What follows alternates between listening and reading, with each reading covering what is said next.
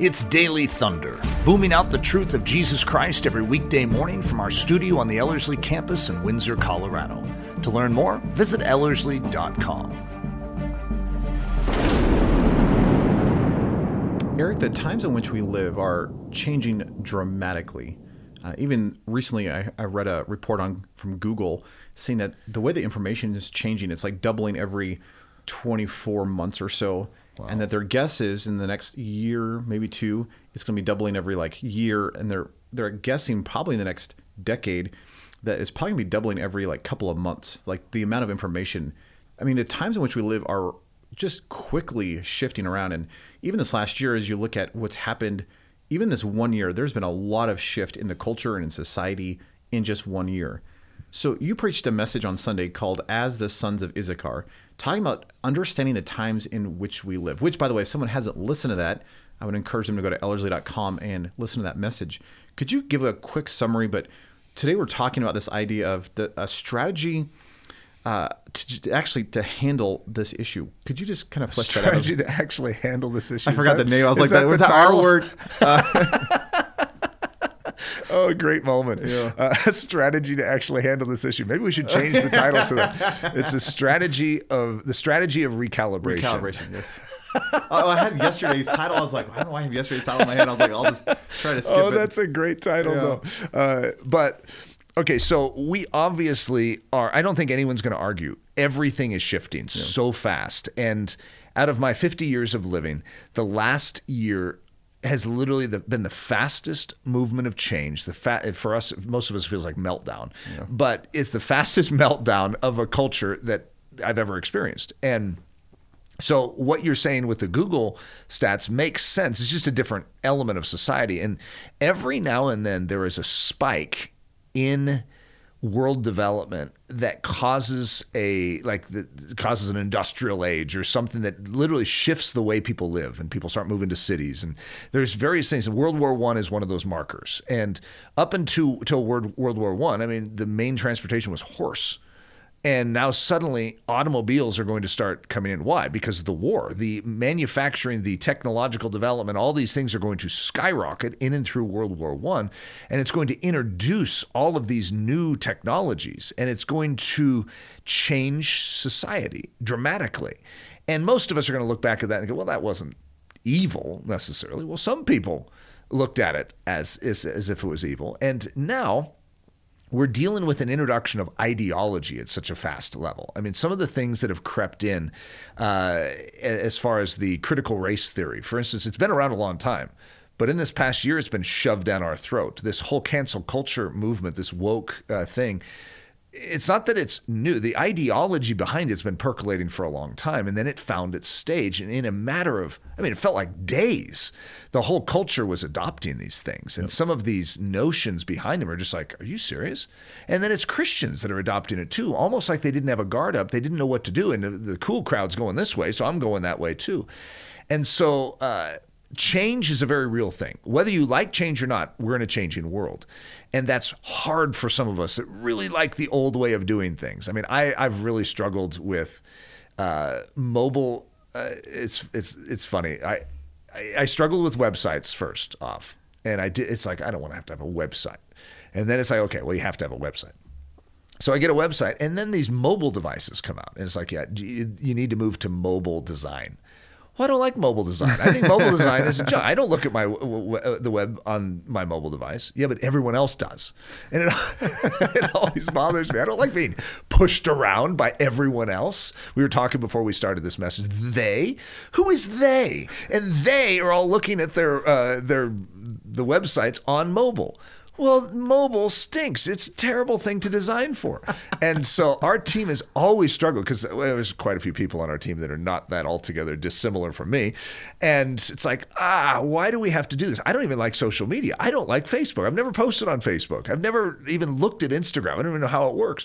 And so I'm like old school trying to communicate with an ever-changing world. And this idea of recalibration has actually been very critical for me because it's very easy to become old right now because new is different every day almost. And so the moment you sort of clamp down and say, this is where I'm staying, is the moment you are outdated tomorrow. And so how do we as Christians maintain the integrity of our witness, the message of truth, and not compromise it, but at the same time, deal with an ever-changing world around us? And that's, of course, sort of the topic of discussion here. So could you just sort of kick us off in the direction maybe to explore some of our key thoughts? Yeah, I think it's important as we're walking through this to remember that there's two kinds of change, right? There's one that we're always going to change. Like we should always be progressing. We should always be growing. We should always be becoming more like Christ. It's called sanctification. Yeah, that's good. And we need that kind of change. So there's a healthy version of change. I would say it that way. Mm-hmm.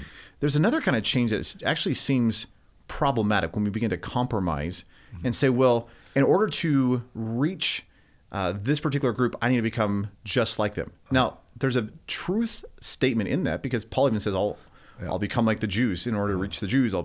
There's that idea. But if I'm going to reach alcoholics, does that mean I have to become an alcoholic? Yeah. No, actually, that's going to harm the message. Yeah. So there's this tension of saying, okay, well, change in itself is not the issue, but it's how I'm going to handle that change. So in terms of growth and progression and all that kind of stuff, I need a change, right? The culture is changing, so maybe I do need to not change the message, but maybe I do need to change how I am communicating that message. Yeah. Right? Salvation Army had the brass bands. I don't think that's going to work well today if we're marching down the street with brass bands, but it's a whole different culture. And it was extraordinarily impacting at the time. But it was brilliant. Also radically disturbing to many people in the traditional church. Yeah, it was they on the did not front have lines. a grid for it. And now we look back and we sort of chuckle. It's like brass bands. Going around the community with a trombone just doesn't have a great impact today. But we need to know what does, and we need to be on the front lines. The front lines is where the Holy Spirit is. The Holy Spirit knows the chinks in the armor of the culture. He knows what is needed. He knows what's happening in the culture. He knows the change. He's not intimidated. What he's looking for, Christians, believers who are going to not just get stuck in their way, but are ready to follow his way. When the cloud moves, the tabernacle needs to move. And now we are that tabernacle. So when the cloud moves, when the Spirit of God moves forward, we are saying, yes, Lord, I'm ready to go in that direction, even if it means mobile website design. I think a good illustration of that is the story of Mary and Martha. Jesus comes into town and he's in Bethany. And so as culture and as right, they invite him into their home and show hospitality. And of course, partway through the day, Martha comes out and is a little frustrated at Mary because here's Mary sitting at the feet of Jesus. And Jesus says she actually chose the better way. Now, it's interesting when you look at both of those things. Martha is actually doing what is correct. Martha is actually doing what is right, what is proper, what is culturally acceptable. Her mom did it that way. Her mom's mom, and her mom's mom did it that way. Exactly. This is the right way of doing it. And yet, Mary did something even better. So again, there's a right, but then there's a more right. And it's interesting, what Mary actually was doing was against everything in that culture. It was totally politically incorrect. Here she is, she's going into the room that Jesus would have been at is this courtyard area, which had been the courtyard for men. So a woman entering in would have been a little scandalous. A woman sitting at a rabbi's feet in that day, in that culture, would have been incredibly scandalous. And yet it's like she doesn't care at all with the social norms, with the political correctness. She recognizes that the Messiah has come to town. And so she is giving up her former way of thinking to say, I need to embrace the one who is life. And so she just goes against everything, sits at the feet of Jesus, and Martha gets frustrated, not merely because Mary's not helping her. That's a big part of it. But it's also because Martha recognizes what she is doing, what Mary's doing, and realizes the scandal of this whole thing. And yet I love Jesus' response. Martha, thank you for serving the food, but Mary has actually chosen the better way. And Jesus defends Mary. Mary didn't even have to defend herself. And I think it's a reminder in our culture that as culture is shifting, the Messiah, what does Jesus want to do in this day and age? And for us, it may not look politically correct. It may not look socially acceptable. We may look insane. It may look like brass bands in today's culture. And yet, what is it that God is wanting us to do for the sake of the message? Again, the truth doesn't change, but the way we communicate that truth probably needs to change, because what worked 3,000 years ago or 1,000 years ago or 300 years ago is not going to work in our culture today with what we have. So how does God want to communicate in the days in which we live the truth to radically influence and change these people? Good. And so I think an illustration that is fascinating, I don't know if it'll be fascinating for the listeners, but it's been fascinating for us to sort of observe, is what we call our student handbook at Ellerslie and the atmosphere we're creating at Ellerslie, because the atmosphere we want to maintain. And right now, you and I would be fighting hard to say we want to maintain an atmosphere. What's the key to the atmosphere? The key to the atmosphere is focus on Christ when you come to Ellerslie. So what's going to help maintain that atmosphere? And that's what's weird for us is we have to acknowledge that changes a bit. In other words, when we started, I was a proponent and a fan of everyone sort of dressing up. And it's like, let's have a higher dress code when people come here. It'll be honorable. And, I had this huge vision for it. And I had spent years of my life with the same attitude. And I've seen the impact upon my life when I don't just walk around in my PJs. I'm going to get up and I'm going to take good care of myself and I'm going to live honorably, showing deference and love for those around me by doing so. And so what was meant by that at the time was, it could be slacks for a guy, nice button-up shirt, tie every once in a while, maybe. You could do an open collar, and that's okay. I don't think that's a diminishment. Maybe a blazer every now and then, throw that in. And what's fascinating is I would have said early Ellerslie, it was actually a marvelous environment because of it. It was really powerful. There came a point, and I don't know if we could say around 5 years ago, would that be about right? Mm-hmm. Where all of us sort of in one voice almost were like, why are we dressing this way? It's because the concept of even how our culture dressed and what was deemed excellent and honorable dress actually changed. And just as an illustration, 10 years ago, 11 years ago, when we first started Ellerslie, for a man to be presenting in front of an audience and to be wearing a button-up shirt and slacks, he would tuck in his shirt and have a belt. And that was clean, nice, orderly. Now, if you watch me, the only time I will tuck in my shirt, which sounds really weird, even for me to say it out loud, is when I have a blazer or a suit coat on. And then I'll tuck in my shirt because it seems, and I have actually worn a blazer with my shirt untucked before too. So just to know, there is an exception to this. But for the most part, I actually wear my shirts untucked with jeans. Oh, God forbid. That's happening. And it's because we as Ellerslie have recognized that the standard of what communicates excellence actually shifts over time. And so to try and hold on to one way of dressing, to say this is the way you have to do it, actually would be an impediment to both ourselves and to our audience. And it's funny, I look back at old videos. I don't really want anyone doing that, but I look back at old videos and I'm somewhat embarrassed by how I'm dressed, right? I'm just like, come on, buddy. That's just not, but that's because I'm looking at a different time period. And you could do that with any time. We look back to the 1940s and we're going to be like, they dressed that way, they acted that way, they spoke that way.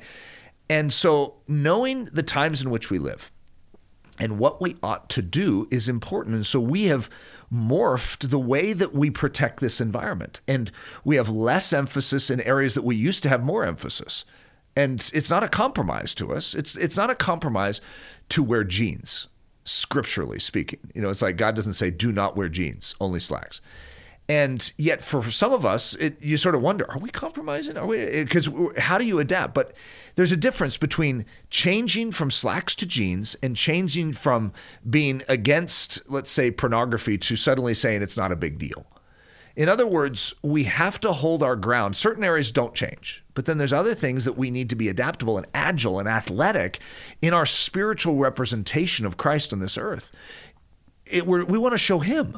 We don't want to show a pattern of 10 years ago what looked good and what worked then. We want to be adaptable, and it's a unique challenge to all of us. And I think it's really hard in the church because the moment you begin to say, well, we're loosening up certain things over here, it makes it actually sound like you have no boundaries. And it makes it just sound like you've gone incredibly liberal and everything is open. And that's actually not what we're saying. What we're saying is you need to know the areas that you need to guard and protect. And you need to know the areas that are changeable. Yes. And the problem for most of us is it's usually the ones that shouldn't change, that we're willing to change, okay, whatever. yeah. And it's the stuff it's the peripheral stuff that we're like, that's what I'm going to be dogmatic about. Yeah. And I think we begin to recognize that, okay, jeans is actually not wearing jeans is becoming a trip up point for families, big families who have to buy clothes and all that kind of stuff.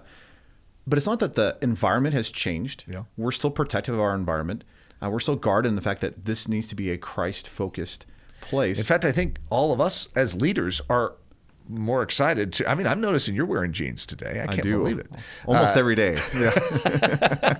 We have jean day every day. And I'm not tucked in either. So can you believe that? But both of us understand that change. We've both sort of walked through it. And it's not that we want to criticize the way it was 11 years ago. Yeah. Actually, the way it was 11 years ago was obedience, and it was sensitivity to the Holy Spirit and sensitivity to how we could best impact our audience. And now it's the same thing. God, use us. We want to impact our audience. Well, what is that? We don't want to have unnecessary barriers between us and our audience, but at the same time, we don't want to compromise our Christian witness to try and reach our audience. So that's the unique balance, that what we're calling the strategy of recalibration. That's true. Eric, could you give one quick practical of, all right, now that someone's heard all this, how does someone actually take this and make it practical in their own life? In other words, what's like one step somebody could do just as a closing of as an outflow of this? Oh, I think it's to just freshly look. Like we do audits on our processes here at Ellerslie. We do audits on the way we communicate things. We do audits on our website, how we're presenting this.